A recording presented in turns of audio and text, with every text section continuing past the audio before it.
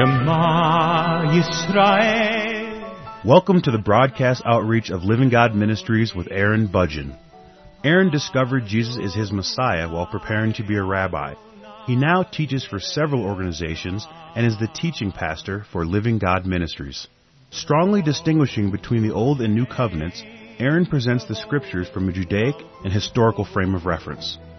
Join Aaron now as he reveals the reality foreshadowed and the new life we can now experience because of what the Lord Jesus accomplished for us.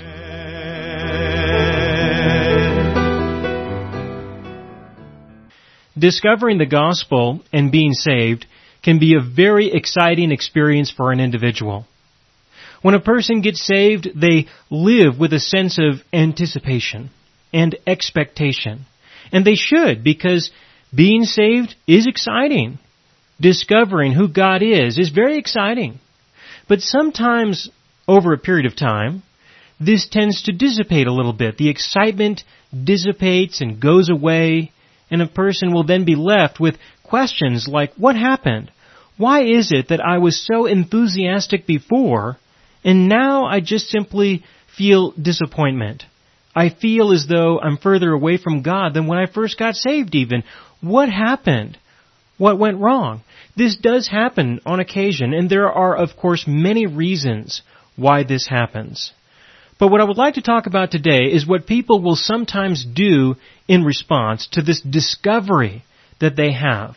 That they had this great sense of enthusiasm and expectation when they first got saved, and then it just sort of dissipated a little bit, and they really believe that they need to now do something in order to restore or perhaps even resurrect that initial excitement that they once had. Now, what happens in many congregations of Christians is that people often get taught the law. They get taught the law in different ways, different laws, but in general, expectations get placed onto an individual where we will say things like, you need to do this and you should not do this. And when people try to live according to these rules or regulations, laws, principles for daily living, however we may describe them, when a person begins to live this way, what happens is that a person fails. They fail at times, and when they do, they will believe that God will not accept them as He once did. And so, with this kind of theology, or with this kind of belief, what people will tend to do in response is they will recommit themselves. They will rededicate themselves. They will try harder. They will really devote themselves to try to be who they believe God wants them to be. This then becomes the objective of the Christian life for many people. What people do after they get saved and they get excited and then a lot of promises are made, they become very enthusiastic about these promises. People tell them that they're going to be blessed, but when these blessings don't come, when these promises tend to be unfulfilled, when these things happen, then people tend to look for other ways to deal with the issues that they find themselves dealing with. And this is one of the ways that they will deal with these issues, is they will become committed even more. They will become devoted even more, but to what? To try to be who God wants them to be. And this can only be defined with a set of laws. You must have a set of laws that you identify, that you pick and choose, that you are going to live in obedience to. You are going to repent from your sins. You are now going to live in obedience to the commandments that you have selected. And somehow that will then get God to respond to you, and He will now fulfill all those promises that you thought He should have fulfilled already, or He is going to bless you in ways that He ought to because He's going to owe you for all your effort. These are the kinds of things that people begin to think about. These are the things that people tend to believe. They may not say it directly, but indirectly it can be found throughout their entire life existence. You can discover that this is how people tend to function. So, what will an individual do? Well, they will need to identify the laws, the commandments, the rules. They will have to find a list. They need a list. You have to have a list. in order to accomplish this objective that you now have. You need to have the list of things that you're going to do, and the more committed a person is, the longer this list will tend to be. What some people do who are very committed, who are really determined, what some people will do in this case is they will pick certain laws in the Old Covenant found within the Law of Moses. They will pick some of them that they believe are not being observed like they should be. They will, of course, continue to try to observe all of those laws that everybody told them not to do, which I can understand. Things like do not kill, do not steal, things like that. I can certainly appreciate that. But they will add to that. They will identify the laws that might be missing in the Christian life. Things like the dietary laws.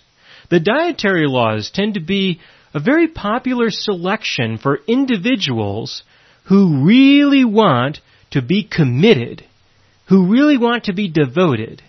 They will select the dietary laws to start out with, and then they will select the Sabbath law and other laws related to the festivals, for example, things like that.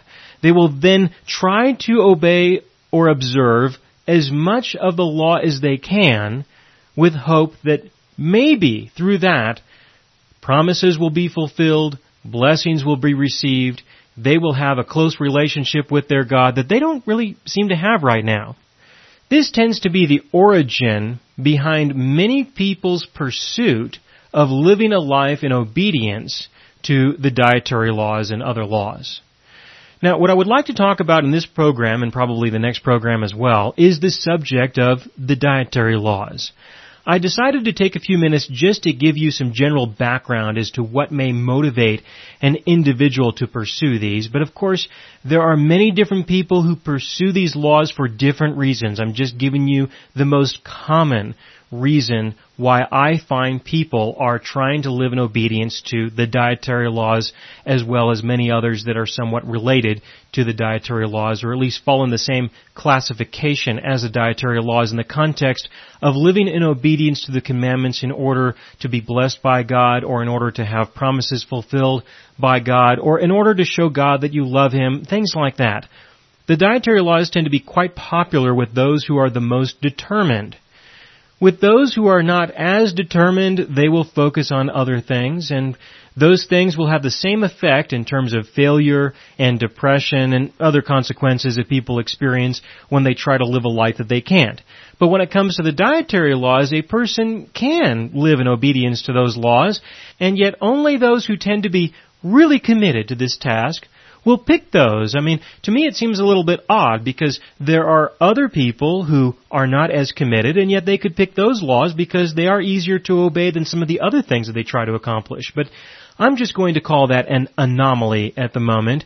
And instead, what I want to do is I want to spend some time talking about the dietary laws in the context of an individual trying to obtain something that they do not have, that they believe that they should obtain, or that they should have. They're trying to restore some excitement that they had once before. They're trying to mature in some way. There are many motives. Now, what I want you to consider, of course, is the fact that we have already been blessed by God. He has already fulfilled many promises to us. I have done many radio programs on this subject, programs such as The Will of God, Our Inheritance in Christ, things like that. So I'm not going to focus on the blessings that we have already received or the promises that our God has already fulfilled.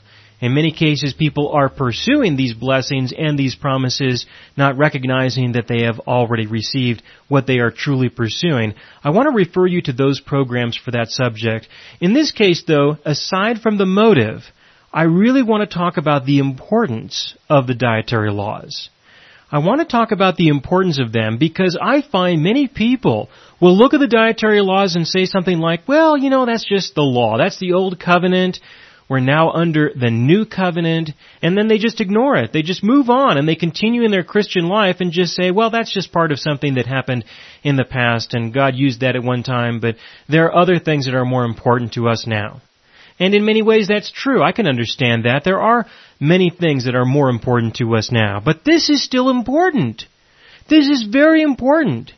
I believe that if an individual does not understand the dietary laws, that there are many things in the Scriptures that they will not understand. What I mean by that is that it's not so important to understand the dietary laws. What is important is understanding the implications of the dietary laws. What's important is to understand the effect of the dietary laws. It's important to understand the role that the dietary laws played in bringing about salvation, in bringing the gospel to the Gentile world. In order to understand the conflicts that were taking place in the development of the early church, you have to understand the dietary laws, the implications of the dietary laws, the effect of the dietary laws. That's what I'm talking about, is that people will tend to ignore the laws that God gave through Moses just because they are part of the Old Covenant, not realizing the effect of those laws and what they meant to the people at the time that the gospel was being revealed and it was going out into the world. It had profound significance to the reunification of the Jew and the Gentile to become one in Christ Jesus. And I believe that if you do not understand the dietary laws in this context, it's my belief, I really believe, that you're missing something. That you're missing something that God gave, that He wants you to know, that He wants you to understand, that He wants you to appreciate. So that's what I'm going to talk about. Now, in order for me to get into this, the first thing I'm going to do is tell you what the law is, because you need to know the law. You've got to know what the law is. Now, the law was well defined in Leviticus chapter 11. In my opinion, that's the best place to look concerning the dietary laws.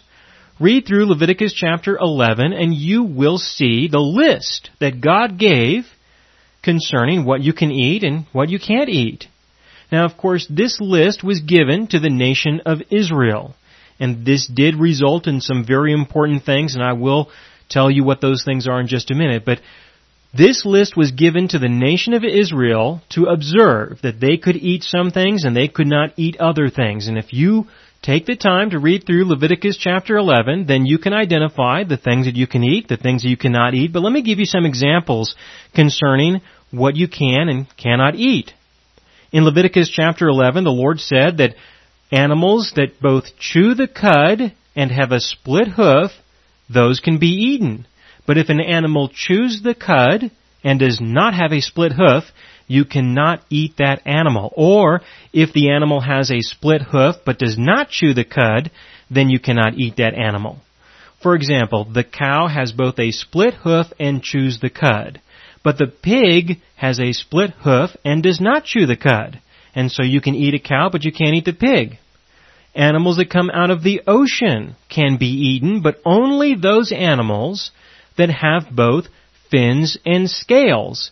If the animal comes out of the water or out of the ocean and it does not have fins and scales, then you cannot eat those animals. Certain insects can be eaten, those that have jointed legs, like locusts, for example, if you're interested in eating locusts. But you cannot eat other insects that do not have jointed legs. Now, there's a whole list that you can go through and you can identify the foods that you can eat and the foods that you cannot eat. And if you were to examine the animals closely, you probably will find many good reasons as to why you would not want to eat some of those animals, like bats or vultures, things like that. You may not be interested in eating spiders. I can understand that. There are some significant health concerns for some of these animals. For example, not just the taste or the concerns for how they look or whatever, but there can be some serious health concerns related to these. But I'm not going to talk about that right now. All I want to do is tell you that these are the laws. These are some examples concerning the laws. And there are probably some very good reasons as to why you would want to eat some animals and not eat others. Now, he also spoke about the containers that these animals could be placed in. For example, if the containers that are used in order to either capture, store, prepare, whatever, the containers are made out of wood or cloth, well, if they come in contact with an unclean animal, then those containers need to be washed. Otherwise, you will have violated the dietary laws. But there are other containers, such as pottery, or the oven that is used in order to cook these animals. If the animals come in contact with the pottery or the oven, then you will have to destroy the pottery. You will have to destroy the oven. And so there are some details concerning the containers, the utensils, things like that, with relevance to the dietary laws. And these laws are very well defined. Now, what I would like you to consider is what will be the effect? What will be the consequences if a person lives in obedience to these laws? What will be the consequences? What will be the effect of an individual observing the dietary laws? If they are devoted, if they are committed, if they truly live according to what the law demands, then how will that affect the way that they relate to the people around them? Well, if everyone else is observing those laws, then there probably won't be any significant concern. But if there are people who are not observing those laws, then those who are observing those laws will find themselves isolated from those who are not. There will be a separation between those who are observing the dietary laws and those who are not observing the dietary laws. This is a very important thing to recognize, that if the Israelites assume these laws to themselves, if they live in obedience to these commandments, then how are they going to do business with the Phoenicians, for example? How are they going to hang out with the Canaanites? They're not. Because the Phoenicians had a specific diet that they enjoyed. They enjoyed lots of animals that came out of the ocean that did not have both fins and scales, for example. They ate pigs, the Canaanites as well. And so what would happen between the Israelites and everyone else in the region? Well, they would be isolated from them. They would be separated from them. They would not be able to trade with each other. They would not be able to eat with each other. They would not be able to have any commerce with the other because the dietary laws would be violated. It would be virtually impossible for the Israelites to engage with the other nations in any way. It would be virtually impossible for them to be able to do that because they would violate the dietary laws through the commerce, through the activity, through the relational connections between the two. It just would not work out very well. And I believe that this was done on purpose. I believe that God established the dietary laws for this purpose, to isolate the nation of Israel from all the other nations. Now, there are other laws that have been identified that could fit in the class of dietary laws. For example, in Exodus chapter 23, verse 19, again, that's Exodus chapter 23, verse 19. Also in chapter 34, verse 26, that's Exodus chapter 34, verse 26, and Deuteronomy chapter 14, verse 21. In these three references, the Lord says something about diet, that you are not to cook a calf in its mother's milk, or boil a calf in its mother's milk, that you're not to do that. This is another law that is found in these three locations, and these have been assumed to be dietary laws. I say that they have been assumed to be dietary laws only because I don't think that they are, and there's two reasons why. The first reason why I do not believe that this is part of the dietary law is because it's not part of Leviticus chapter 11. That's the first reason. Now, of course, it doesn't have to be, but I do make that assumption. That is my own personal assumption. But the second reason to me is much more important. It's much more profound. And that is that this is actually a description of an ancient Canaanite religious practice. And it's my belief that the proper context of this law, especially where it's placed and how it's used, I believe that the Lord is saying that you are not to worship the gods of the Canaanites or any other god for that matter, but that if they were to exercise this practice, if they were to do this thing, then they could have an association, or there could be an association made that perhaps they are worshiping another god. And so it's my opinion that that was the intent of that specific law found in these three different places. But the rabbis, they did not believe that. They really did believe that this was part of the dietary law. And so I will proceed with that. I'm just telling you that in my opinion, it's not part of the dietary laws. But the Pharisees did believe that it was part of the dietary law. And so they incorporated this within their diet, within the way that they lived, in such a way that they would never, ever eat meat and milk products in the same meal. That's how they dealt with it. They would never eat anything that was a meat product with a milk product. They would normally separate the two meals between 4 and 6 hours. The reason why they did that was because they believed that there was risk. There was great risk involved in eating both meat products and milk products. The risk was that perhaps the meat products, the hamburger, the steak, those products might have come from an offspring of a cow that provided the milk products. And if that was the case, then you would eat the milk product, you would eat the meat product, and through the digestive processes and the increase in body temperature, you would perhaps in effect be boiling the meat in its mother's milk. That was how far they went concerning trying to live in obedience to this particular law. But the purpose of that decision, the intent of that decision, was to just simply reduce the risk, reduce the potential that maybe we could violate the law in some way. And so if we just live this way, if we eat this way, then we will never violate this law, which in my opinion is the description of an ancient Canaanite religious practice that they should not have been observing anyway. That's how I read that. Now, to this day, the Jews today, who are the descendants of the Israelites, they are the people of Israel who have survived to this day. Today, they still observe these laws to the extent where when it comes to meat and milk products, they have 2 different refrigerators. They have 2 different sets of dishes and utensils, plus 2 more different sets for Passover and other holidays. Some will use 2 different ovens, 2 different sets of pots, and other utensils in order to cook their food. People do live this way today. So just as people were isolated back then, what do you suppose has happened today? Well, the Jews are for the most part isolated from the other people today. If they are living in obedience to the dietary laws in the same way that the people were back then, as God required.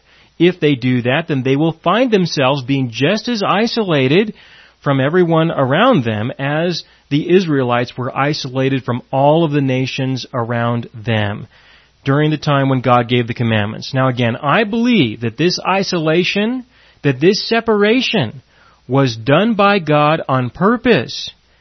What do you suppose this purpose would be?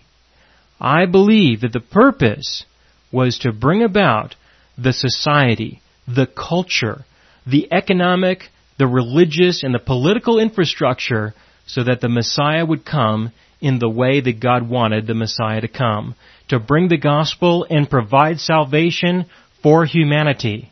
Now, when he accomplished this through first isolating the nation of Israel, I believe that he accomplished this through the dietary laws. He used the dietary laws in order to isolate the people, to separate the people so that he could do a specific work with these people. And then, when the time came to reunite the Jew with the Gentile, when that time finally came, which was after the Messiah came, he died for the sins of the world, he rose from the dead, at that time the gospel needed to be taken out into the Gentile world. He then used the dietary laws again in order to bring the gospel out to the Gentile world.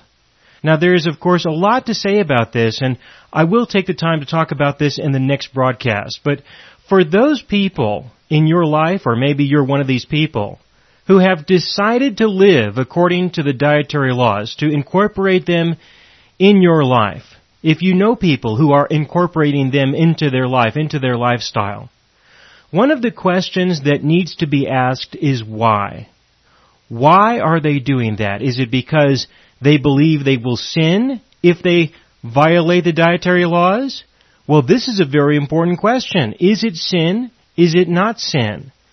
Well, technically, it is a form of sin, but when you look at the penalty for violating the dietary laws, it's not the same as the penalty for violating other laws of God.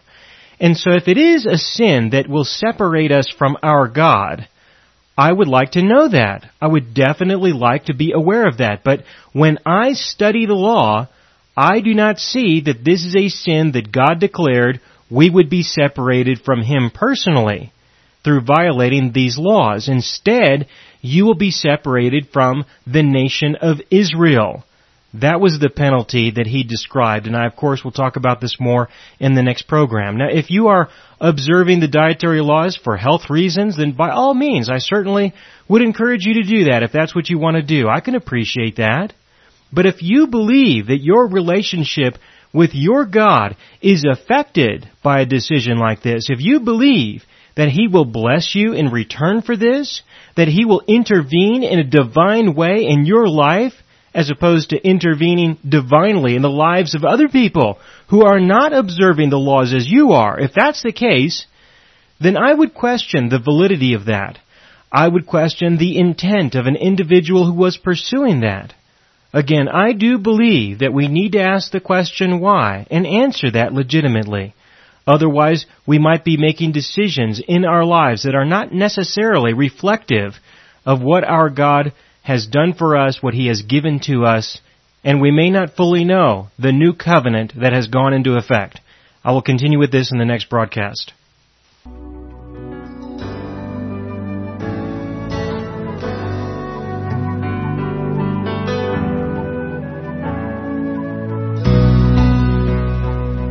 You have been listening to the broadcast outreach of Living God Ministries. You can hear all of our programs for free through our radio archive at livinggodministries.net. That is, livinggodministries.net. Do help us develop new radio programs and continue broadcasting on this and other radio stations. Send your contributions to Living God Ministries, P.O. Box 38353, Colorado Springs, Colorado 80937, or use the donation link on our website, livinggodministries.net. That is, livinggodministries.net.